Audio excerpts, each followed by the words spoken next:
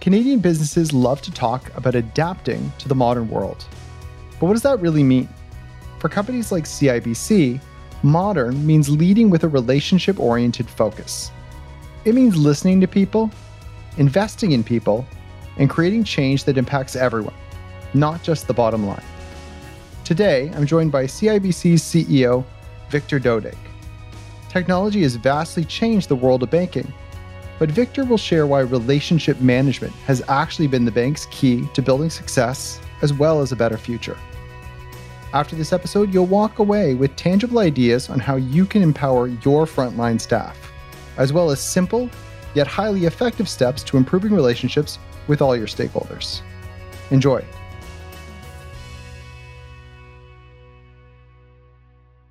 So Victor, welcome to Contributors. Nice to be here, Russell. In preparation for meeting with you today, I did a little research and I found that you and I have a couple of things in common. So first, we're both from Toronto and we're both from kind of up and coming neighborhoods in Toronto. And I think you got some interesting stories on that. But there's also something that we have in common that I was really surprised by, which is we are both huge Disney World aficionados. Yes, we are indeed. Can you tell me a little bit about that? Well, I know now that I know you are, I can tell you a lot about it. I'm very excited about that. We've been Disney Vacation Club members as a family since 2007. Amazing. We've gone every year other than through COVID, and we're planning on going next month with our kids who are now between the ages of 19 to 25, and they still want to go. And they still love it. They still want to do the rides. They still want to do the water park. They still just want to enjoy the Disney culture. So it's, as a kid who never went to Disney, it was all on TV for me. Yeah. It's a very special experience, and certainly a company that focuses on bringing those experiences to life. So I always tell people, I get a lot of flack for this, for going to Disney every year. And people say, why don't you go somewhere else? Right? Like, isn't that just for kids?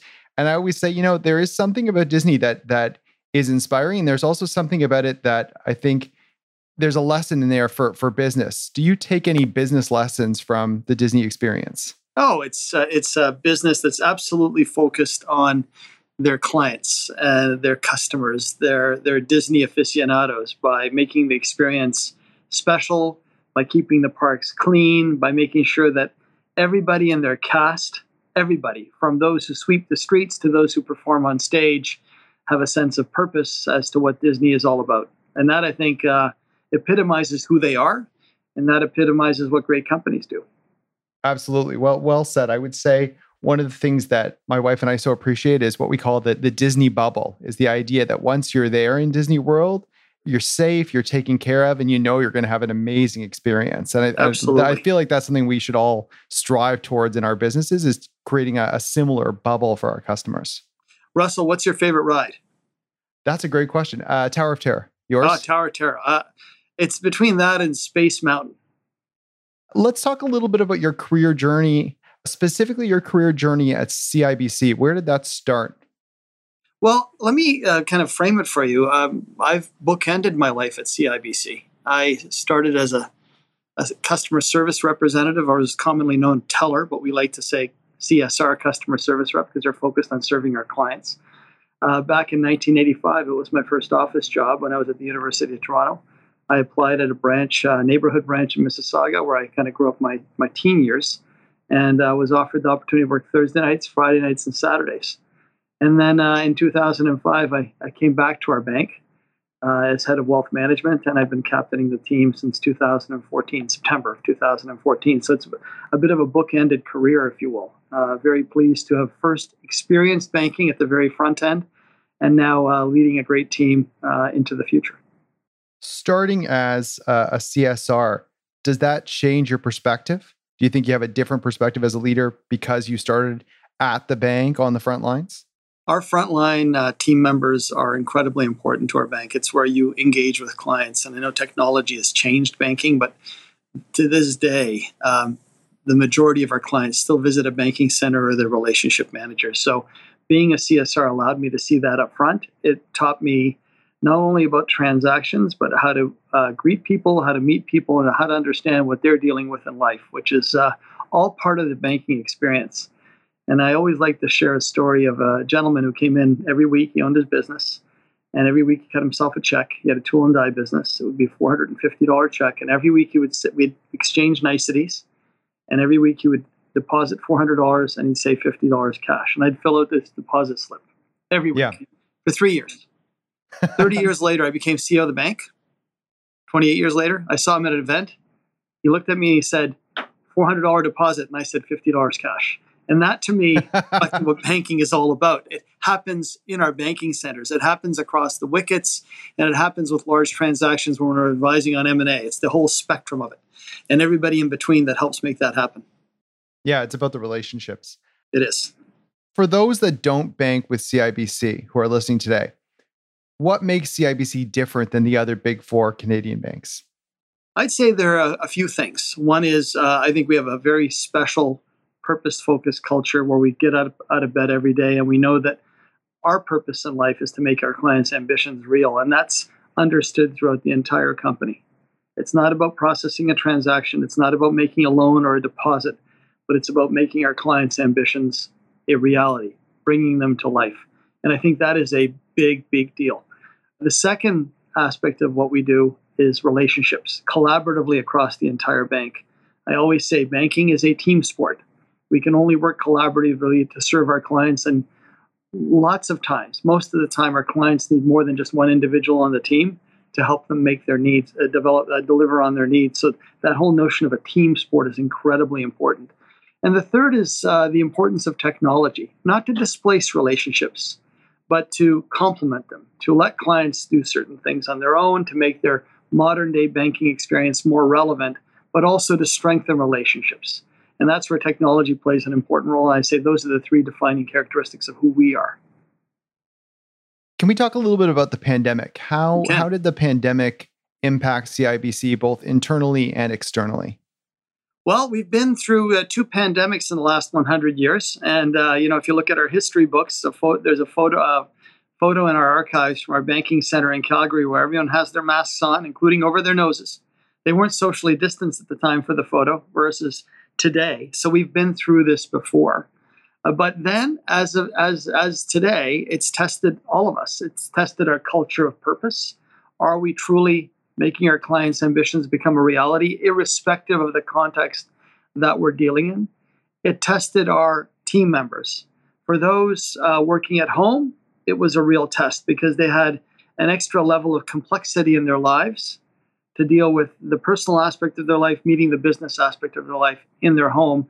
To those, and I always remind everybody that we had 18,000 of our 45,000 strong team working in our banking centers, in our vaults, and in our operations centers who weren't at home, and they had equally challenging and sometimes more challenging conditions with plexiglass, with client anxieties, with the virus kind of front and center. So it certainly tested all of us as a team and individually. It tested our clients, businesses, individuals. And, that all manifested itself in what we were able to do for them as they felt this anxiety of an economy globally shutting down. No one's experienced a global shutdown. What do I do about my credit? What do I do about my mortgage? What do I do about payroll for my employees? And we really leaned in terms of deferring credit, advancing more credit, providing the government programs, whether they be the Canadian government programs for business or the U.S. government programs, and making sure that businesses can continue to function. So there's a lot of client anxiety there as well that we dealt with. And certainly technology and the role it played. And I think everybody got a greater appreciation, not only for mobile banking and the digital aspects of what can be done from home, but moving 27,000 of us to work remotely and getting everybody the equipment to do so, whether it's to process transactions or to take some of the 125 million calls we process every year. That was a real challenge. But as I said at the beginning, Russell, what really shone through for me as a captain of the team was that our purpose, the reason for being, our raison d'etre, really stood the test of time during that pandemic. And we've come out stronger as a bank, both culturally and financially. So one of the things that I think is unique about where banks are situated within the Canadian economy is, like any business leader, I imagine you're going through the pandemic, you're thinking about your people, you're thinking about wanting to keep the business going, but wanting to keep your people safe, support them as they go through, not just workplace challenges, but personal challenges. And yet you have this additional responsibility, which is if you can't function as a bank, Canadian business can't function. Was that on your mind?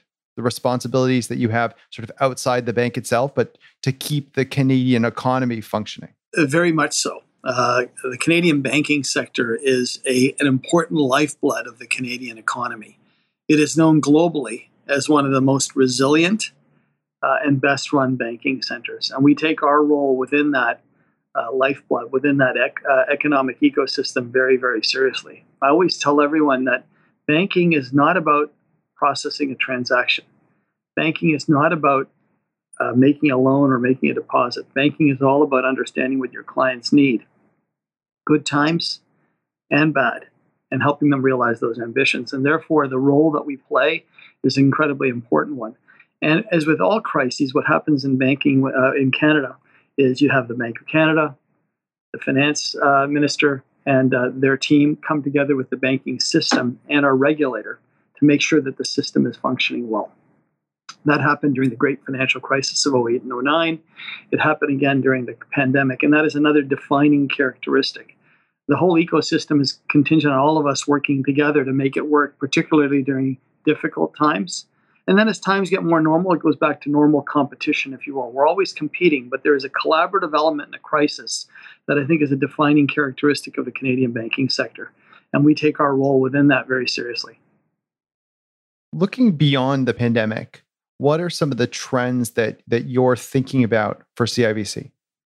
Well, look, there's a couple of things that I'd say matter a lot going forward, right? One is collaboration is going to be really, really important as we go beyond the pandemic and continuing to strengthen our team from everyone that's hiring the best talent to developing the best technology to serving our clients. That's going to be really, really important. I think integrity and trust is going to be really important. Clients did go through some very anxious and intense times, and not losing sight of the fact that integrity and trust is kind of the lifeblood of what we do as a bank. I'd say the third thing after the pandemic is continuing to invest in technologies to simplify our client experiences, to simplify the experiences for our employees, to make life more mobile, if you will. You don't necessarily always need to come into a banking center. We'll come to you equipped with the technology to deliver for you. And I think that notion of flexibility is going to be really important in the post-pandemic world. Now, I know you're passionate about ESG. Can you tell us a little bit about how CIBC approaches ESG? Sure. Well, there's the E, and there's the S, and there's the G, right? And too often we just focus on one of those. But ESG is a lens through which investors and all our stakeholders look through in today's day and age. The environment and how we're dealing with climate change, social aspects of how you run a company, and governance aspects of how you run a company. And E and S and G are becoming incredibly important because investors are using it as a lens through which to consider which companies to invest in. And in that regard, we want to be a leader and recognized as a responsible organization. When it comes to the environment, we want to, as a Canadian domiciled bank that operates around the world, recognize that climate change is happening. We know that the energy portfolio of Canada is the most robust in the world, and we need to work with all aspects of it to deliver going forward. That includes signing the Net Zero Banking Alliance, which we're a signatory to, where that includes introducing targets as we will over the course of this year. On the S side, Russell, it's about the culture of inclusiveness. It's about making sure that all aspects of the economy that we serve and all people in the economy we serve feel like they've got an opportunity through banking with us. And that is really, really important, whether it's the Black community through our Black Entrepreneurship Loan Fund, newcomers to Canada, the Indigenous community, and other stakeholders in our community. And then the G. G is governance. It used to be about just the board, and I'm proud of our board. We've got an amazing board. It's chaired by Kate Stevenson, a wonderful executive, a woman. We have a 50-50 breakdown in our board in terms of men and women. We've got representation of skills, representation of global geographies, and they play an important role. But governance is also about how the digital world is reshaping banking and how data plays a role, how privacy plays a role, and making sure we have a leadership role in that as well. I understand that one of your big areas of focus as a leader has been modernizing CIBC. Can you tell us a little bit about what modern means to you? Sure. Well, I always say let's not lose sight of the fact that our bank serves clients. So never lose sight of that, irrespective of whether you're looking at the way things were done or the way things will be done in the future.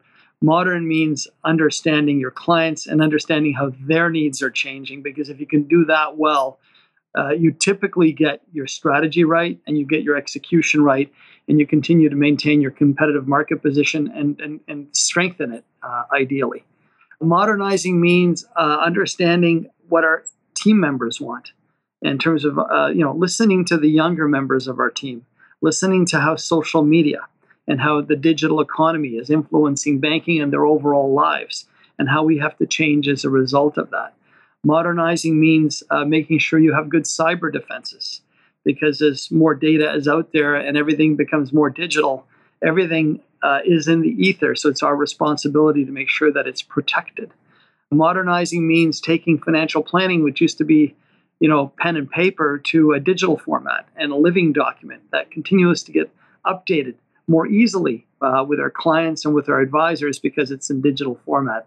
So modern to me is about understanding how relationships evolve, understanding how our employees are evolving in terms of their own needs, and understanding how to deliver that for our clients in terms of technology, and keeping an eye out for non-bank competitors. According to Victor, modernizing means understanding your stakeholders and how their needs change. He also talked about the importance of evolving processes and systems for stakeholders to make things easier. I love this. At the CAT Pension Plan, we consider ourselves a modern defined benefit plan. And what Victor says resonates so much with what we're doing. At CAT, modern means making pensions easier to access, while also innovating to ensure that both employers and employees' needs are met. Victor's belief is that there should always be a place for the human component in every transaction.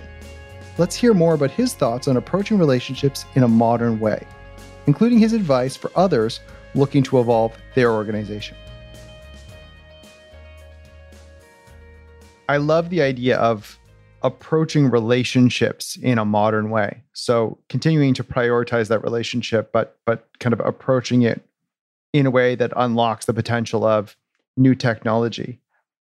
I have to admit to you, I was not a CIBC customer, and I became a CIBC customer in the last year. And my experience is really interesting in that I was looking to buy a new home. I was looking for kind of a referral, and I was referred to a mortgage advisor. Mobile mortgage advisor. Okay, good. With CIBC. And his name's Kishore, and he is in Mississauga, actually, as you were. And I just loved the way he approached it. So he was available to be on text message, and he was really about the relationship. So, he was saying, send me photos of the house. He stayed in touch. So he wants to see the renos that we're doing. And the relationship that I had with Kishore was dramatically different than the relationship that I had with, the people at the previous bank that I was with. Unnamed. Yes. Yeah. And just even that simple thing that, communicating to me via text message, that's not a thing that all banks would do.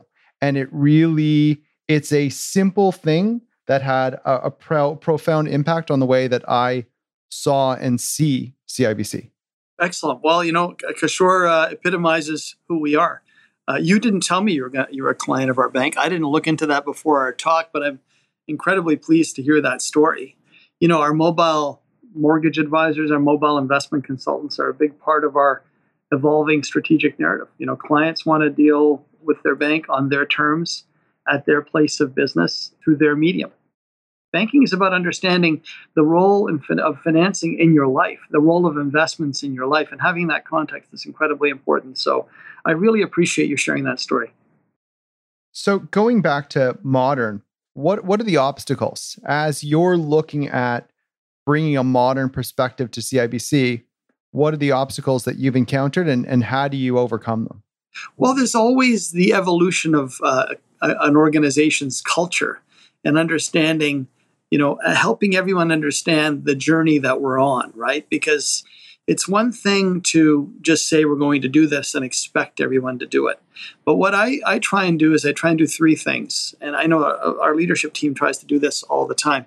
One is help everybody envision the future, to modernize and to let everybody know where you're going. They need to understand what I call the big E, envision. Envision what the future would look like and what we need to do to compete both with our incumbent competitors who are pretty intensely competitive. Then the second thing is inspiring everybody.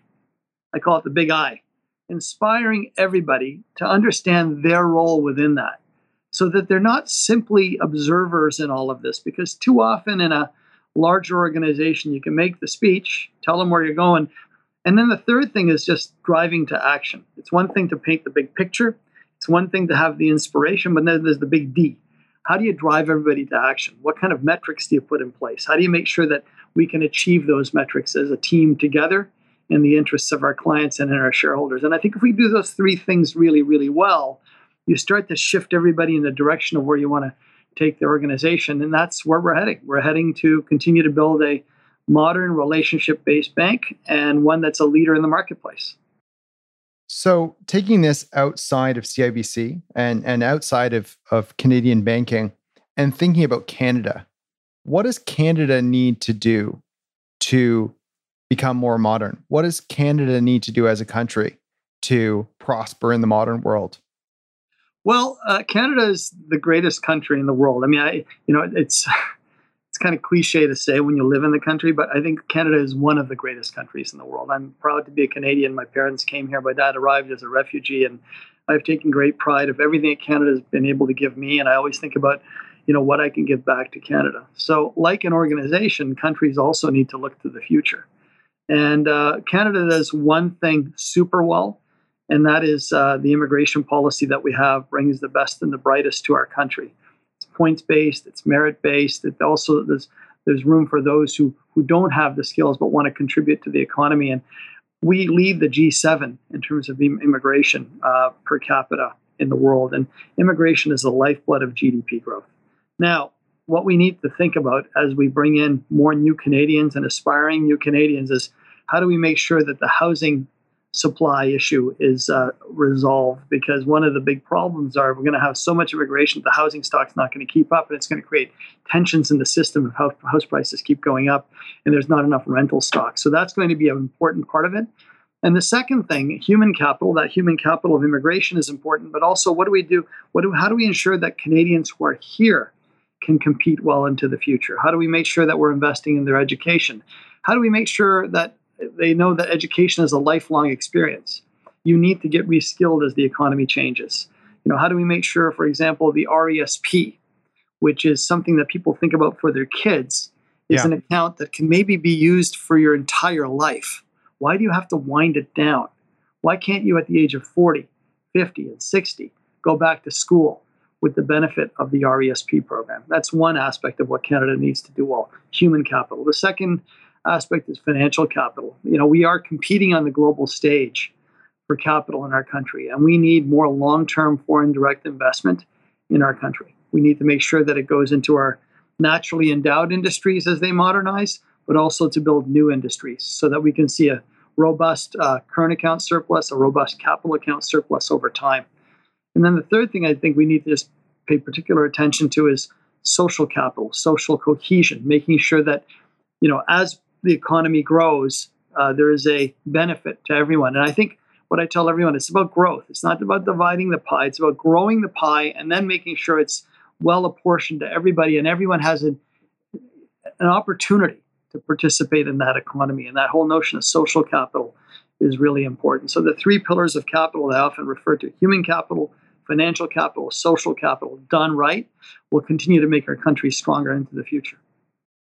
Absolutely. I completely agree. I think one of the things that's come up on this show again and again is the enormous contribution that immigrants to Canada have made to not just our economy, but Canada as an innovator. And I think one of the things that has come to mind for me just in hearing you talk is this idea of we have the point system and we have an opportunity to bring in immigrants who have the skills that we need. But I think far too often we have situations where, an electrical engineer is driving an Uber, or Right. One of my best friends is from Iran. His mom in Iran was a really well-regarded doctor, was never able to practice here because there was just obstacle after obstacle.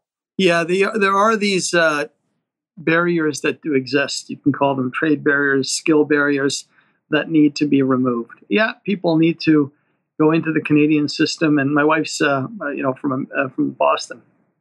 She was a lawyer. She had to take her credits here.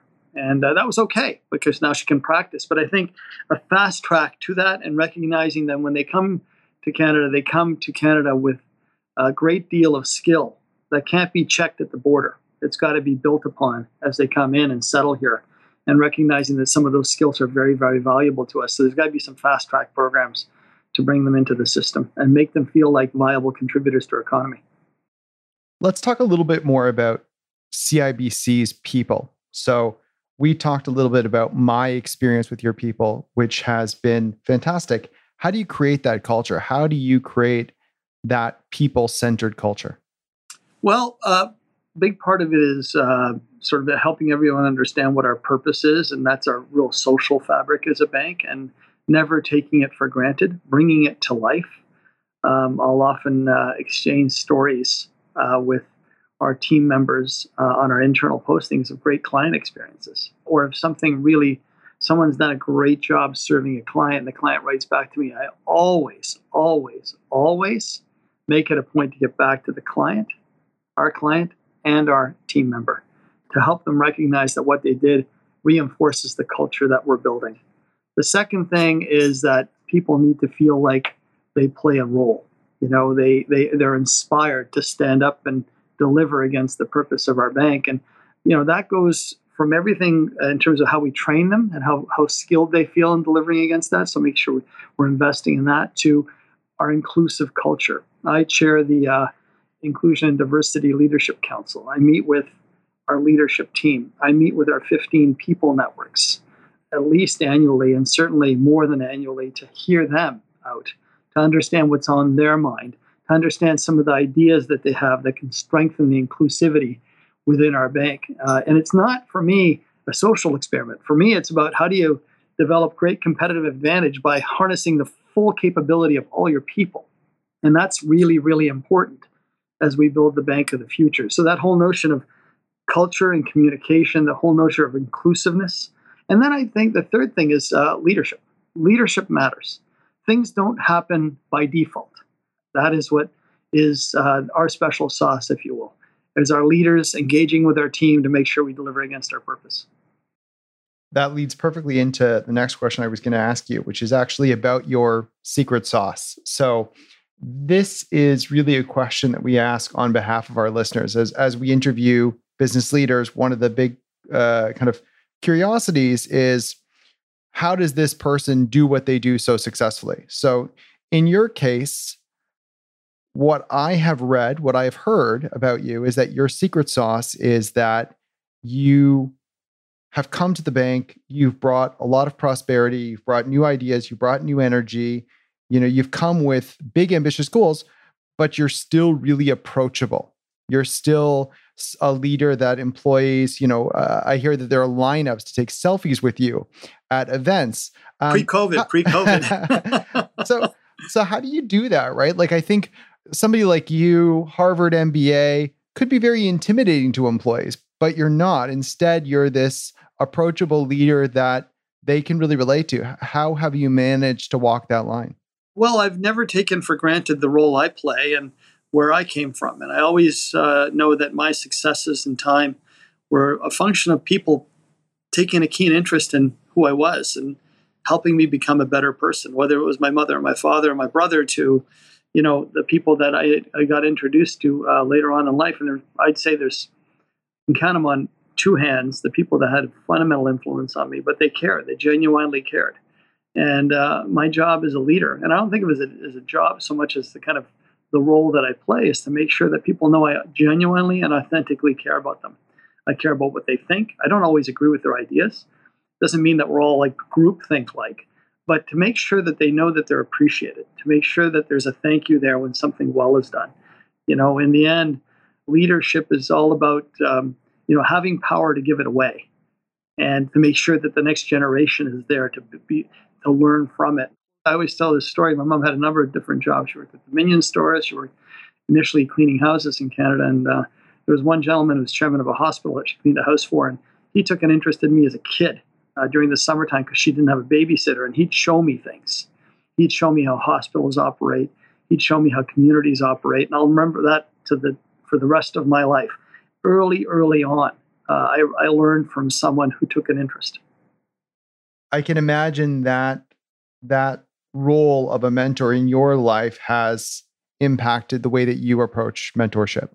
Absolutely. And, part of it is, I'm only one person, right? In an organization that's 45,000 strong. What's really important is that everybody understands the importance of mentorship. Because, when I make the mentorship talk about here's why it's important, too often everyone say, "Can you be my mentor?" I was like, I can't mentor everybody. But look, you look for your mentors. You kind of create those relationships over time. Someone shows an interest in you and what you can contribute. And I always tell everyone, when someone shows that interest, make sure you pay it forward to the person that you show interest in, because that'll happen in your life too. I always think it's funny when you have somebody who says, I want the CEO to be my mentor, because so many times there are, 16 steps between you and the CEO. Wouldn't you want to learn how to take, the first, second, or third step before you get right? Absolutely. How can our listeners learn more about CIBC? Well, make sure you befriend one of our team members or someone in their close circle to understand our bank, and they'll share with you what we do. There's some things that they can share with you in terms of our own internal communications and some of the things that we focus on, like wellness and fitness and your well-being. And that's the kind of stuff that will show you a dimension of our company. The second thing I'd say to everyone is we are open to building those relationships with you. So if you have a financial puzzle to be solved, or an ambition to be realized, or a dream to come to life, come knocking on our door. And our team, regardless of where they are in our organization, is going to make sure that we have the best and brightest looking to solve that problem for you, or more importantly, create that opportunity for you. And, there's obviously ways you can learn more about us online, but I'd say for me, try and get to know someone who lives, eats, and breathes our culture each and every day. Is there anything I didn't ask you today that you wanted to talk about? You covered the spectrum, Russell. I'm impressed. From Disney to Canada to life to banking, I think we covered it all, right? So I'm impressed. Today was another great episode, emphasizing that organizations need to look beyond their bottom line. If you're looking to evolve into more of a modernized, relationship-oriented organization, Victor has shared some really helpful takeaways. First, start with your people. Establish meaningful relationships with your employees by listening and understanding their needs. CIBC's listening tours are an interesting example of how to achieve this. Second, understand your competitors. And more so, understand upcoming disruptors to your industry and build a vision around what you need to do to overcome or overpower those disruptors. And bring your team along with you. Everyone needs to know the vision. Finally, drive your team to action. Victor made it really clear that inspiring your people is crucial, but you also need to map out a definitive plan and remove obstacles. The CIBC Make It Right program is a great example of this, as it harnesses technology to empower every employee to help improve the bank's customer experience. I hope you enjoyed today's episode. By the way, I wanted to give a heads up to our listeners about our upcoming CAT Pension Plan annual webinar. It's an opportunity for you to join me in hearing from some of our key leaders at CAT in an engaging panel discussion. If you're interested in learning more about transforming your workplace through a lifetime retirement income offering, you should tune in. Save the date on May 5th and visit powerofplus.ca to register.